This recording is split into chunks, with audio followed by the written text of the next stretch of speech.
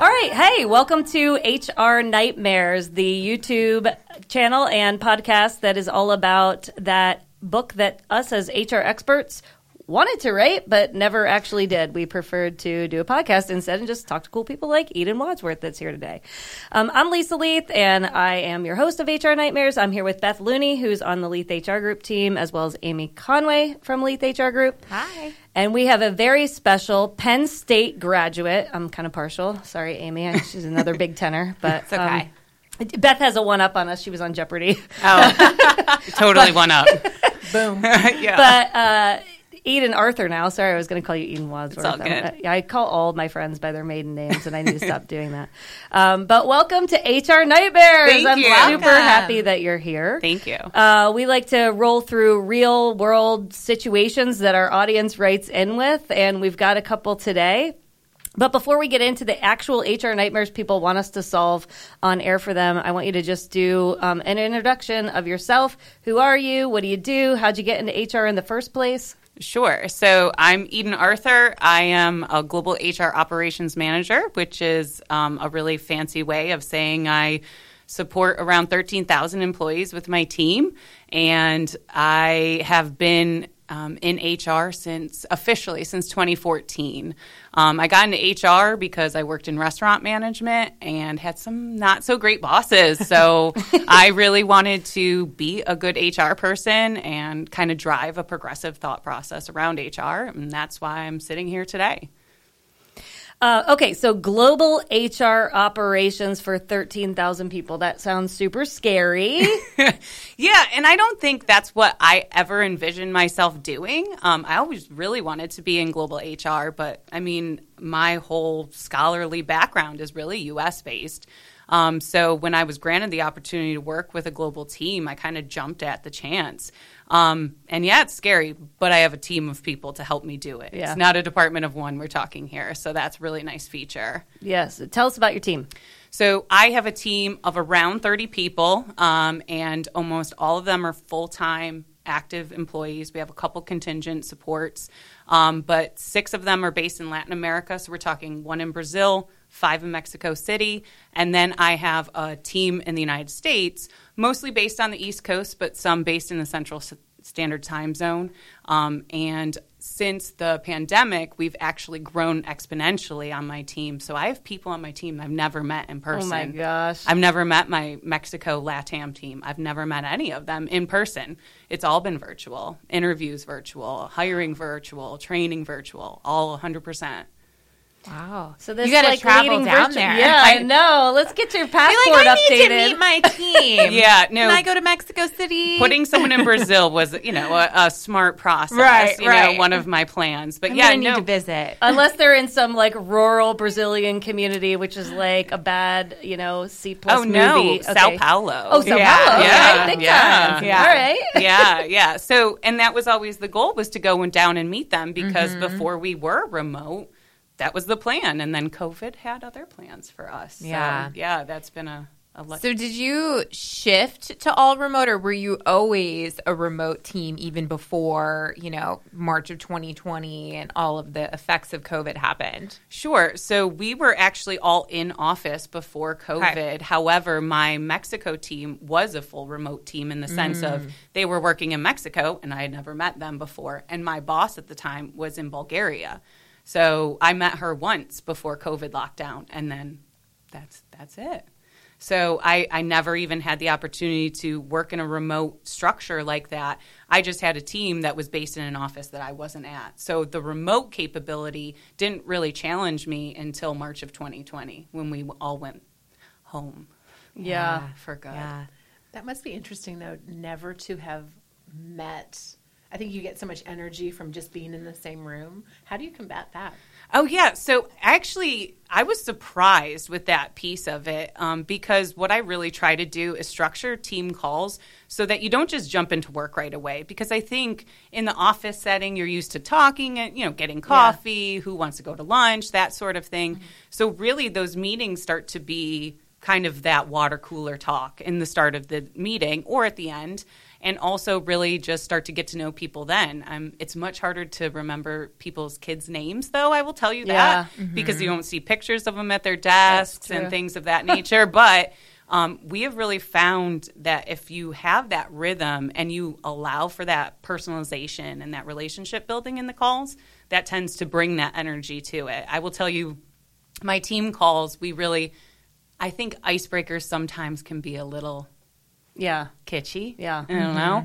And so we found different ways to do it while getting to know each other. So we've used Kahoot before. What's that? So it's this cool app where you can create a quiz, and then everybody can vote A, B, C, D, which is the answer, and then you have a winner at the end. I did not know the capital of Brazil. Oh, cool. A real learning activity. It's not Sao Paulo. It's not. It's Brasilia. Oh, okay. And I'm probably saying it awfully. We should do a Kahoot during this episode. Yeah, because I was going to say I knew that because I was on Jeopardy. It all comes back to Jeopardy. Beth is going to win this Kahoot game.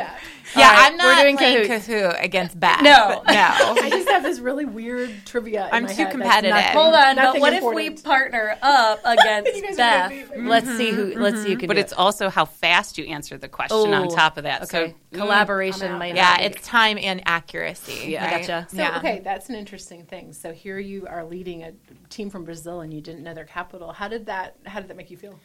It actually, I think the best part of it is it really adds a humility to leadership, because you don't have all the answers walking in, and you also are kind of naive to some of the rules, the expectations, the culture. And so it allows for more of the, I guess, the two-way learning. I might be the leader of this team, but I'm sure not the most knowledgeable in the room. That's fun. And so that's a really neat feature, especially when it comes to global HR, because Brazil, for example, has blue workbooks that they have to have filled out for every single job and everything that they do. And how do you do that remotely? So, it's been a really interesting journey of learning, and then at the same time navigating a remote world or during the pandemic, and now starting to kind of trickle back to the office here and there. What about productivity? Everybody speaking a different language. So you had a boss in Bulgaria. You obviously speak English. They speak Portuguese in Brazil. In Mexico, they speak Spanish. Does that impede productivity at all, or how do you guys have team meetings? Sure. So it kind of matters. It depends on what teams we're working with. If we're working the local HR teams, the one nice thing is the company I work for, they do have English as their primary language. So everyone, has to be able to converse or, interact in English. However, it became really clear when we were doing some really difficult transitions of work in Argentina, for example, that you can't just do everything in English. If you think about describing FMLA, yes, you could describe FMLA in another language, but there's nuance. There's things that cannot be kind of defined or looked up in a dictionary, Google Translate. That's not going to help you. So I've actually kind of allowed my teams, once they're trained on, how to, transition work and document processes, to have those conversations in local language, which makes them comfortable. And we actually found that productivity in the calls shot way up because you aren't doing translation in your head to describe a process you're really comfortable with to somebody who doesn't know what they're doing in their language. So it is a two-way street. And my team is really good about stopping and saying, hey, we just talked about this. And I do speak Spanish, but not business Spanish. I mean, Portuguese is you can order a beer in Spanish. Yeah. I could get around Mexico City without trouble, but business Spanish, I mean, think of the words like payroll, legislation, all of those words. I'm payroll is nomina, by the way. Okay. Yeah. Yeah. Well, and even there is probably just some different vernacular and common language that you wouldn't know even if you are able to translate it. Oh, yeah. And definitely between the different countries that we support in Latin America, what, new hire onboarding is in Mexican Spanish is very different than the dialect in Argentina. So really having to navigate okay, what is going to be comfortable for new hires? What's going to be comfortable for new hires here? And really being flexible in that and learning the culture, learning the language, learning the team, and supporting it. Okay, so that concept seems super simple at surface level, and it is, but it's also a very un-American thing to do, which is like put other people's language before our preferred language. So, kudos to you for even implementing that and letting your team speak in their native language so that they can get it done. And then it sounds like they respect you a lot because they're summarizing back, in a timely manner in the meeting, like what they just discussed. So that's super cool. And I would highly recommend that other people be a little bit introspective about, if you lead a global team, how could I do a little bit better to make my people be a little bit more efficient by just things like speaking your own language in a meeting. Also being really open to the fact that if you're moving too fast at a different pace than they are, that they have the freedom to say, hold up, wait a second, we need to just stop right now and regroup and go forward. Sometimes I think, we Americans tend to be like drive. Yeah. And then you wonder sometimes if some of that is lost. We can go through it really fast, but do you really understand it? And should we stop, pause, regroup? Yeah, redirect. And right now, for example, we are starting all meetings because we've completed a lot of our transitions in Latin America. We've started all the conversations in English, but if there's a point that needs to be described or it just cannot get out of someone's mind, they will just say it in Spanish and then we'll retranslate it out and then we move on with our day. But everyone, it also... For me, it makes me really excited because it's a vulnerability that everybody at that table is willing to do. For me as a leader to be vulnerable and be like, you have to go much slower because I'm not here for all of this. Or I think you said. And so that has been a learning, is being really vulnerable. And like you said, just because it's English doesn't mean it's, always the best. Sometimes we really need to meet people where they're at and where they're comfortable until we're all able to be aligned and then move forward. Yeah, that's good. cool. What about, it's funny that we're talking about this. I just did a little webinar for a client and a partner of ours, and it was on leading virtual teams. And one of the big things, and I used to deal with it a little bit in my former job, was just this across time zones. And so you mentioned your boss sits in Bulgaria. Is that what you said? What is the time zone change between all of your team, and kind of what's the expectation around work hours and flexibility? Tell us a little about that. Well, I think the number one thing that really came to the table with my leader was being really trustworthy and also trusting, because Bulgaria is 7 hours ahead, and there's a team in Bulgaria, as well as a team that works closely with us that's in APAC, so in Bengaluru, India. So really recognizing that I'm not going to talk to them most of the time. So recognizing that if we do have calls and meetings, that we're cognizant of that. Sometimes we're getting on meetings early, but I had a call with Australia, a few months ago, and I got on at 8 o'clock at night, and that's fair to meet somebody where they're at. But also when it comes to the time zone thing, I think leading a virtual team, you have to get comfortable with people aren't going to be on the computer logged in right at the time that you are.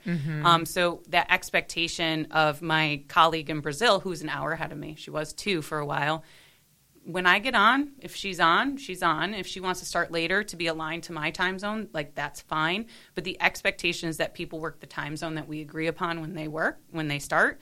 And so they work their 8 to 5, that's great for me. They want to work 7 to 4. That's great for me. We have that flexibility. But there are some, hard lines. Team meetings we're all going to be at, and we're going to make that conducive.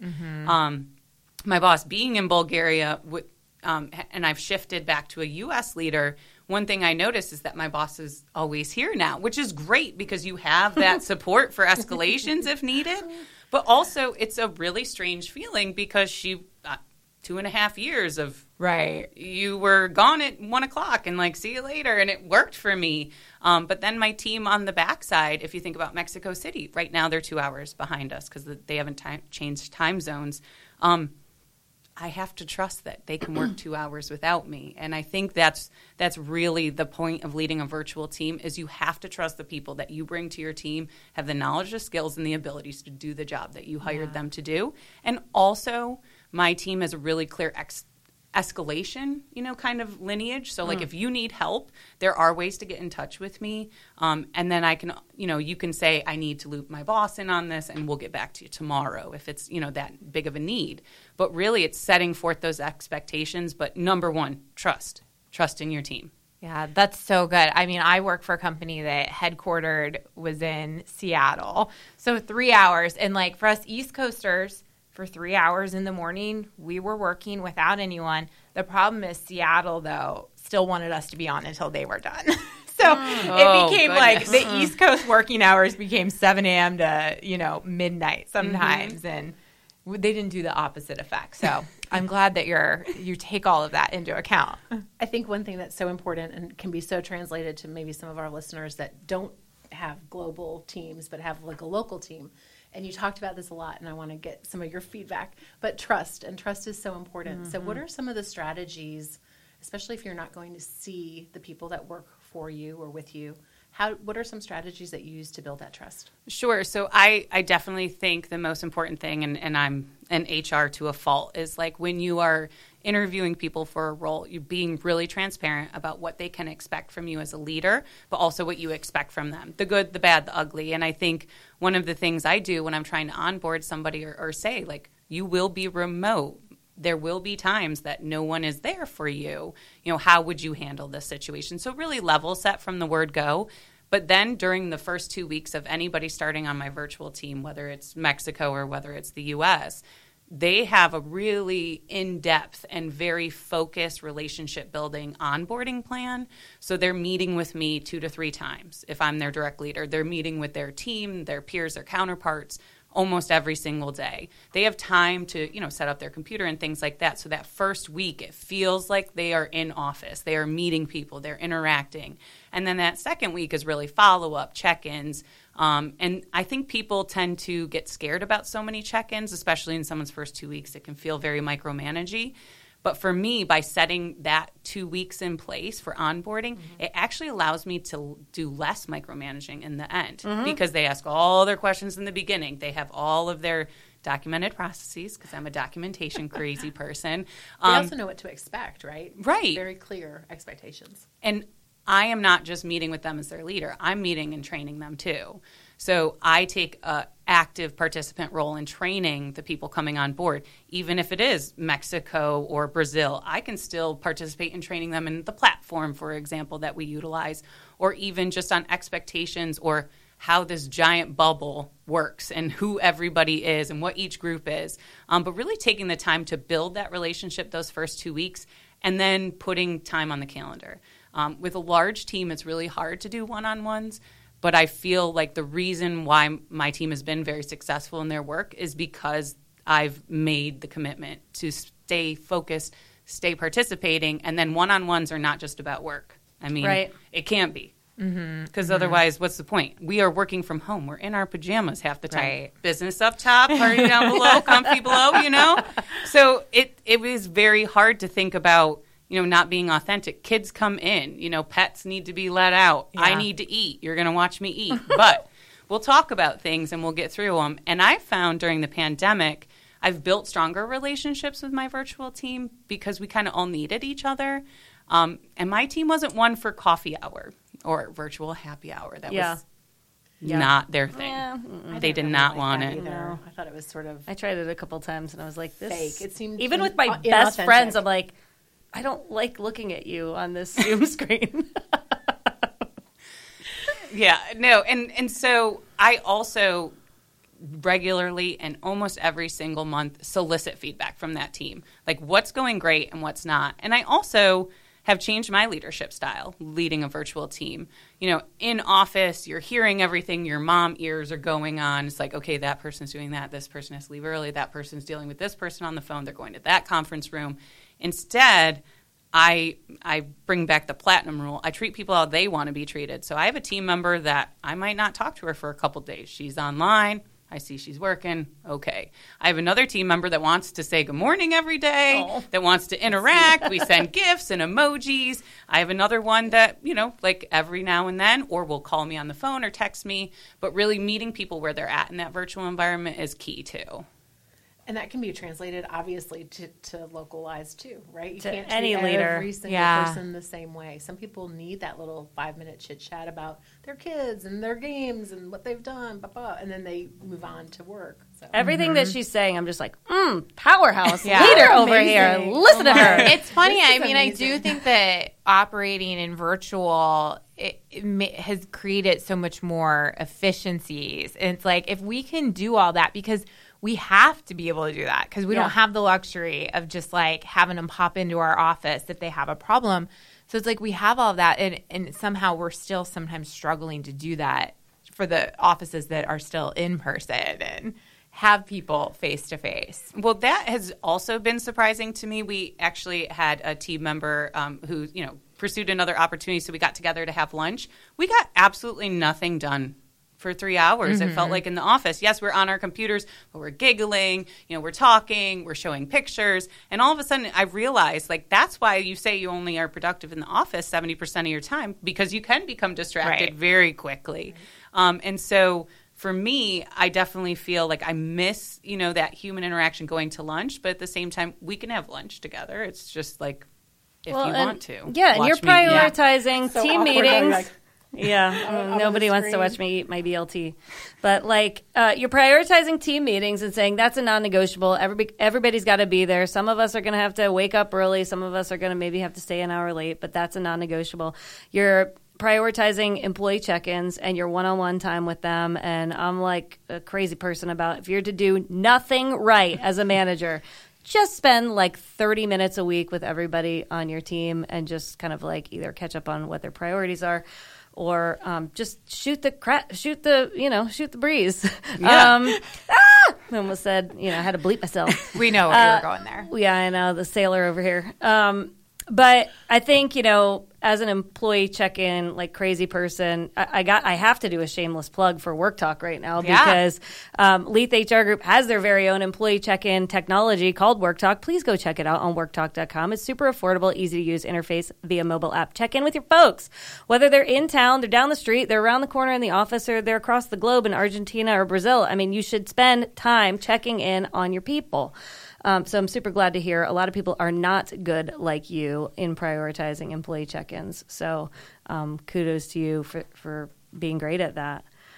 What else? I would say, okay, COVID's over, right? So, Well, there's some new variant making a pop up. So let's not knock on wood. But we've got all these clients, right, that are, okay, everybody back to the office. And we had tried remote work. Remote work worked great. And so now we're at this point where we're asking people to come back because we spend a crap ton of money on rent for our office space. And so, listening to you, it's like you put so much trust in your global team and they deliver. Mm-hmm. And if they don't deliver, let's talk about how you manage that, because I think people just generally are fearful. They act out of fear. Get back to the office. We're not preserving our culture.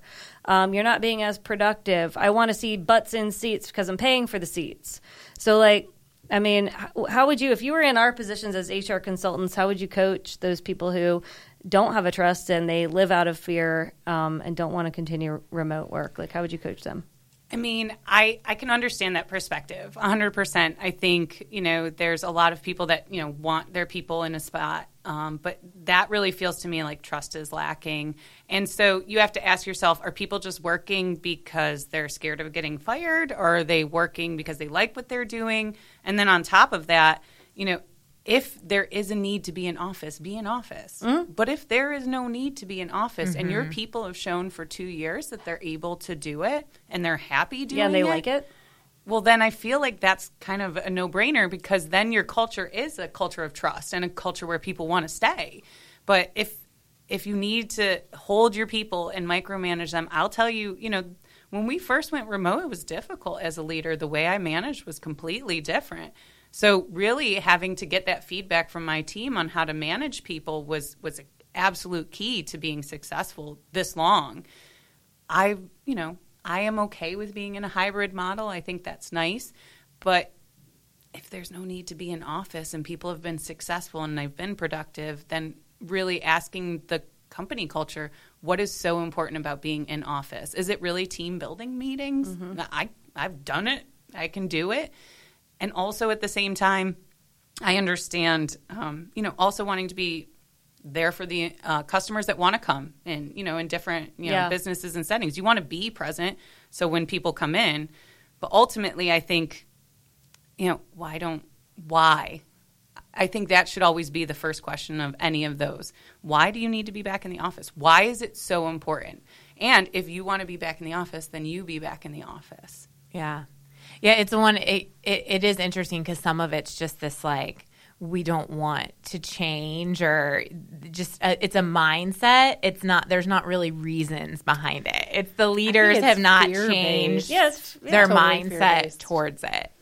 Well, and that's, and I understand being fear-based, but also just what the world is telling us and the Great Resignation is telling us that there are people, or the great, buy-up. I don't know how you want to look at it. If you're a job seeker or, job finder. People are telling us that remote or hybrid work is highly, highly, highly desired right now. Mm-hmm. And people will not entertain recruitment offers that are not remote. Or you want to move halfway across the country and root up your family. For what? So I can do a job on a computer in an office that I did at home for 2 years? Exactly. Mm-hmm. Like if I'm doing all my work on a computer, well, then why do I need to be where you are? And I think if companies are open to travel or open to quarterly meetings, getting everybody on site, if that's really what's necessary, but it goes back to, is this meeting going to be something that could have been solved in an email? Yeah. Is this culture something that could have been built virtually? And I think the answer is usually yes. It's hard. It's hard to get out of that mentality. This is the way we've always done it. But for 2 years, we haven't. So it's like there has been proof that it can be done. And I think we should just kind of move to kind of maybe what the employees are wanting. Yeah, and you have a great model. I mean, what you described, all the research says people will stay at a job if there's two things in place. They have a great relationship with their manager and they have a great relationship with their colleagues. So it sounds like you've been able to build relationships in kind of both of those buckets.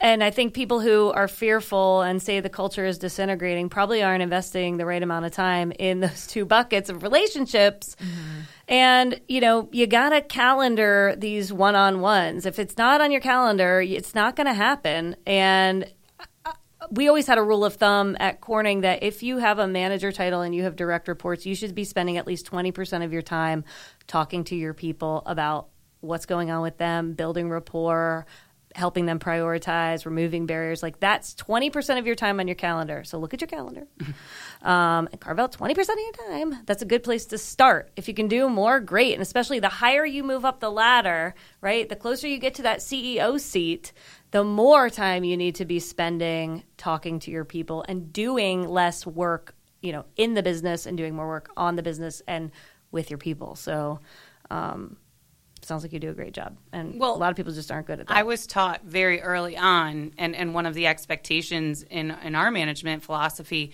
is that one-on-ones are non-negotiables, but they also, like if you put it on the calendar, it should take an act of something to get that moved off because you've committed to that person that you're going to be ready and available. Mm-hmm. And I also would tell you that it can be challenging to maintain that because like, oh, this came up or, hey, there's this fire or, hey, I'll catch you next week, whatever that might be. But that's not going to feel good. Especially like what if that employee is having one of those days where they need that conversation and you say, hey, I'll catch you next week. You might have just lost that trust and confidence that they had in you. Agreed. Yeah. I'm sorry I missed our one-on-one last week. My like, sister was so in the sorry. hospital. I know. Sometimes we don't. But it's funny. That's one of those things, That's one of right? the things. I was like, that's cool, right? Yeah, I know. I was like, thanks it's you. funny because we don't see each other, except for now that we have our podcast. We really have gone months without seeing each other. Yeah. But we work so closely together, and we do talk every week for 30 minutes. And sometimes it's like 20 minutes of just filling of life and then 10 minutes of like, oh, how are you on Hurry up and tell me what's going on. Yeah, it's like, I got to go. Hey, one thing that was really interesting to me, because I just love foreign countries and cultures and stuff like that. And I have one little experience, and we hired some Romanian engineers for a company that I worked with. And it was assimilating different cultures together. How do you, that's a huge question, and we're probably close to the end of our time together. Oh, yeah. No, it's an awesome question. And so one of the things that's really important to me, especially as a progressive HR practitioner, is to really, and I guess, is to really be vulnerable. Admit what you don't know. When I got my boss in Bulgaria, I was like, where's Bulgaria on a map? And really ask those clarifying questions, but also allow people to say, like, hey, like, this isn't how I approach things. But the best way is to really just say, hi, how are you? This is my name. This is how long I've been at the company. And then at the same time, really allow that space for recognizing what those cues are. So if you start talking about your personal life, or let's say you love to play football and everybody's like, soccer? And you're like, no, American football. And then, okay, I lost on that one. It's not that sport, okay? It's the other one. Or if you talk about your kids and they light up, well, then, hey, you have an in there. And it's also recognizing if there is that lack, or, it might not be time. And also some people are not as open to being very personal right off the bat, which is a lesson I learned very quickly. And so really just taking the time to be vulnerable with those different team members, especially in Latin America, and getting to know them first and allowing them a picture and a window into who I am made it happen. So like one of the things that we do in my calls with my Argentina colleagues is we have phrases, like turns of phrases that sound crazy when you're not a native U.S. speaker. So like 6 one way, half a dozen another. Doesn't make any sense. Circle the wagons. They made me translate that and explain it because circle the wagons doesn't make any sense. That's an American West. Circle the wagons. They're like, what does that mean? And they're looking at their translator like, this makes no sense. Right. Yeah. So it probably doesn't make sense to the newest generation either. Exactly. It doesn't. I will tell you, it doesn't. The old Wild West, right? So maybe we should stop using that one altogether. Yeah, but definitely, I mean, it's being vulnerable. It's allowing yourself to be authentic, which is like my number one thing. Like, you're going to get eaten 100% of the time. And sometimes that's a little overwhelming for people right off the bat. But if you build that trust with your colleagues and you show that like you're open and you're willing to learn about something else, I think that makes all the difference in the world. Yeah. I think it's just, I worked in a place that was so incredibly diverse. My employees were from every country you could name. And I just constantly tried to just be like, so what does that mean? What are we celebrating for that holiday? Mm-hmm. I just was super curious about all of it.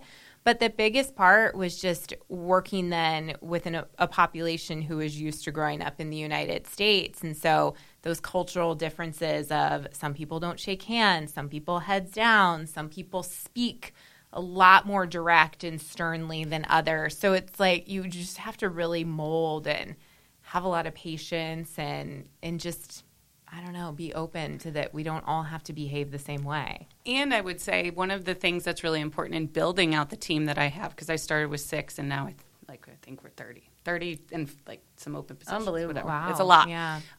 I really make sure that we're not just thinking about like the best knowledge, skills, and abilities, but like, do we have this perspective, personality, this thought process on my team? So like my team kind of is all generations. It's all genders. It's all backgrounds. It's all different languages. And that's really important because then we challenge each other to be uncomfortable and we challenge each other to say, hey, I don't understand that and have it be okay. Mm-hmm. And so I really like the generational differences. I think that's really fun in a team because I mean, everybody says millennials are this, millennials are that, baby boomers, Xers, all of this stuff.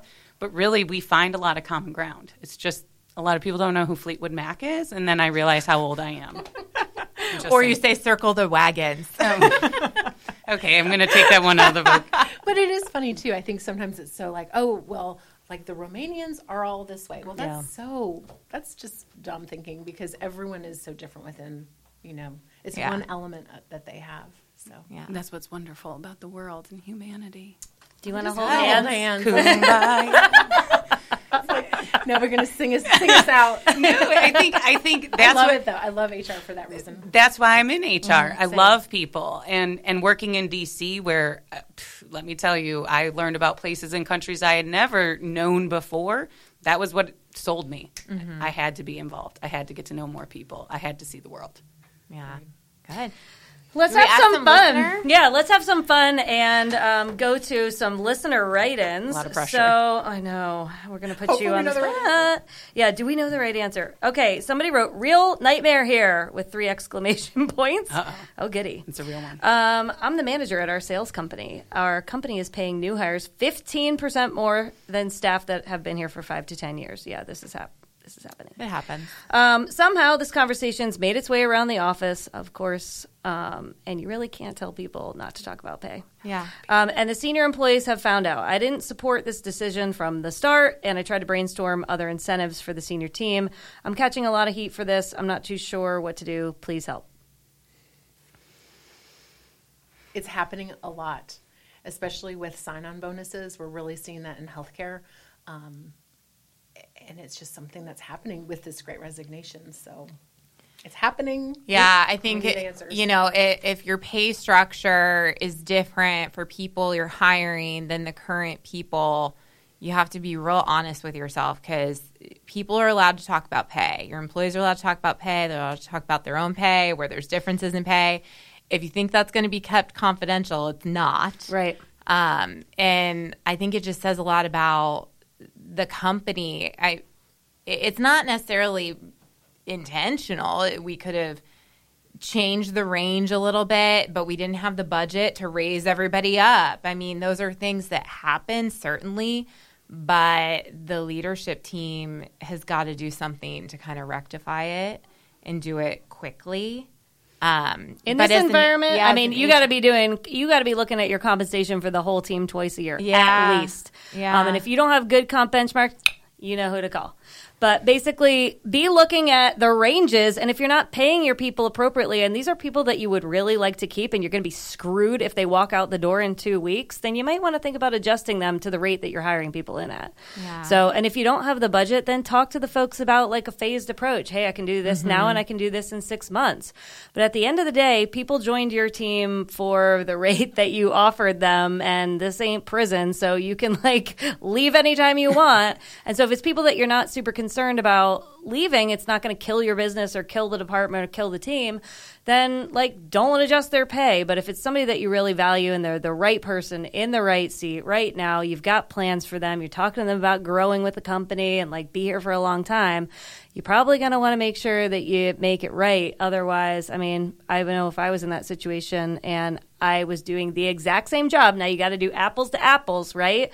Because if I'm in a HR management seat and all of a sudden, somebody comes in a director of sales role and I know they're making more than me, 15% more, well, they might have they have different responsibilities and their pressures may be different than my pressures. Their team that they're managing is different than my team I'm managing.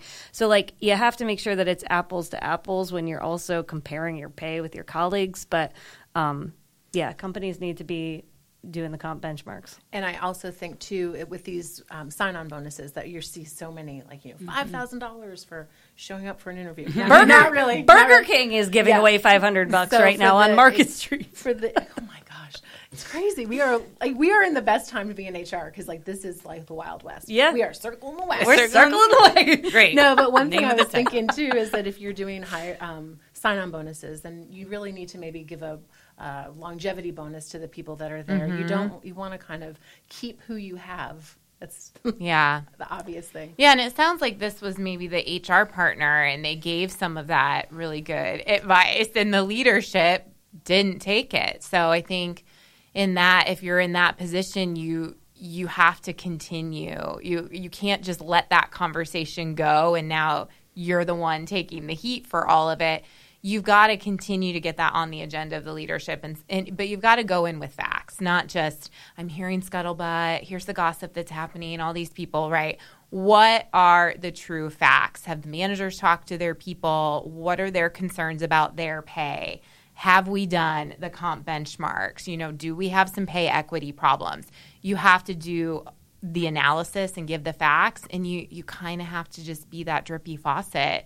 In every meeting, you have to say this continues to be a concern. Get that master rates, spreadsheet going. Yeah. Run your pivot tables. Make sure the females are not getting brought in at a lower rate than the males, or ethnic minorities being brought in less than white males. It's a real issue, and we got to be looking at that as HR professionals. Yeah. Yeah. Good Definitely. one. All right. That's it for today, folks. Oh my gosh, look at Eden Arthur. I can't believe you are running You're a amazing. humongous team, you are an international businesswoman. I mean, I never expected to be in this seat. My team makes me look good. I really say that 100%. My team makes me look good, and I have a great leadership team that has been really supportive and has coached and gotten us to where we're at. So they make it easy. Your team's growing. So tell the audience how to get in touch with you. I'm on LinkedIn. I think that's usually the easiest way to get in touch with me. So LinkedIn.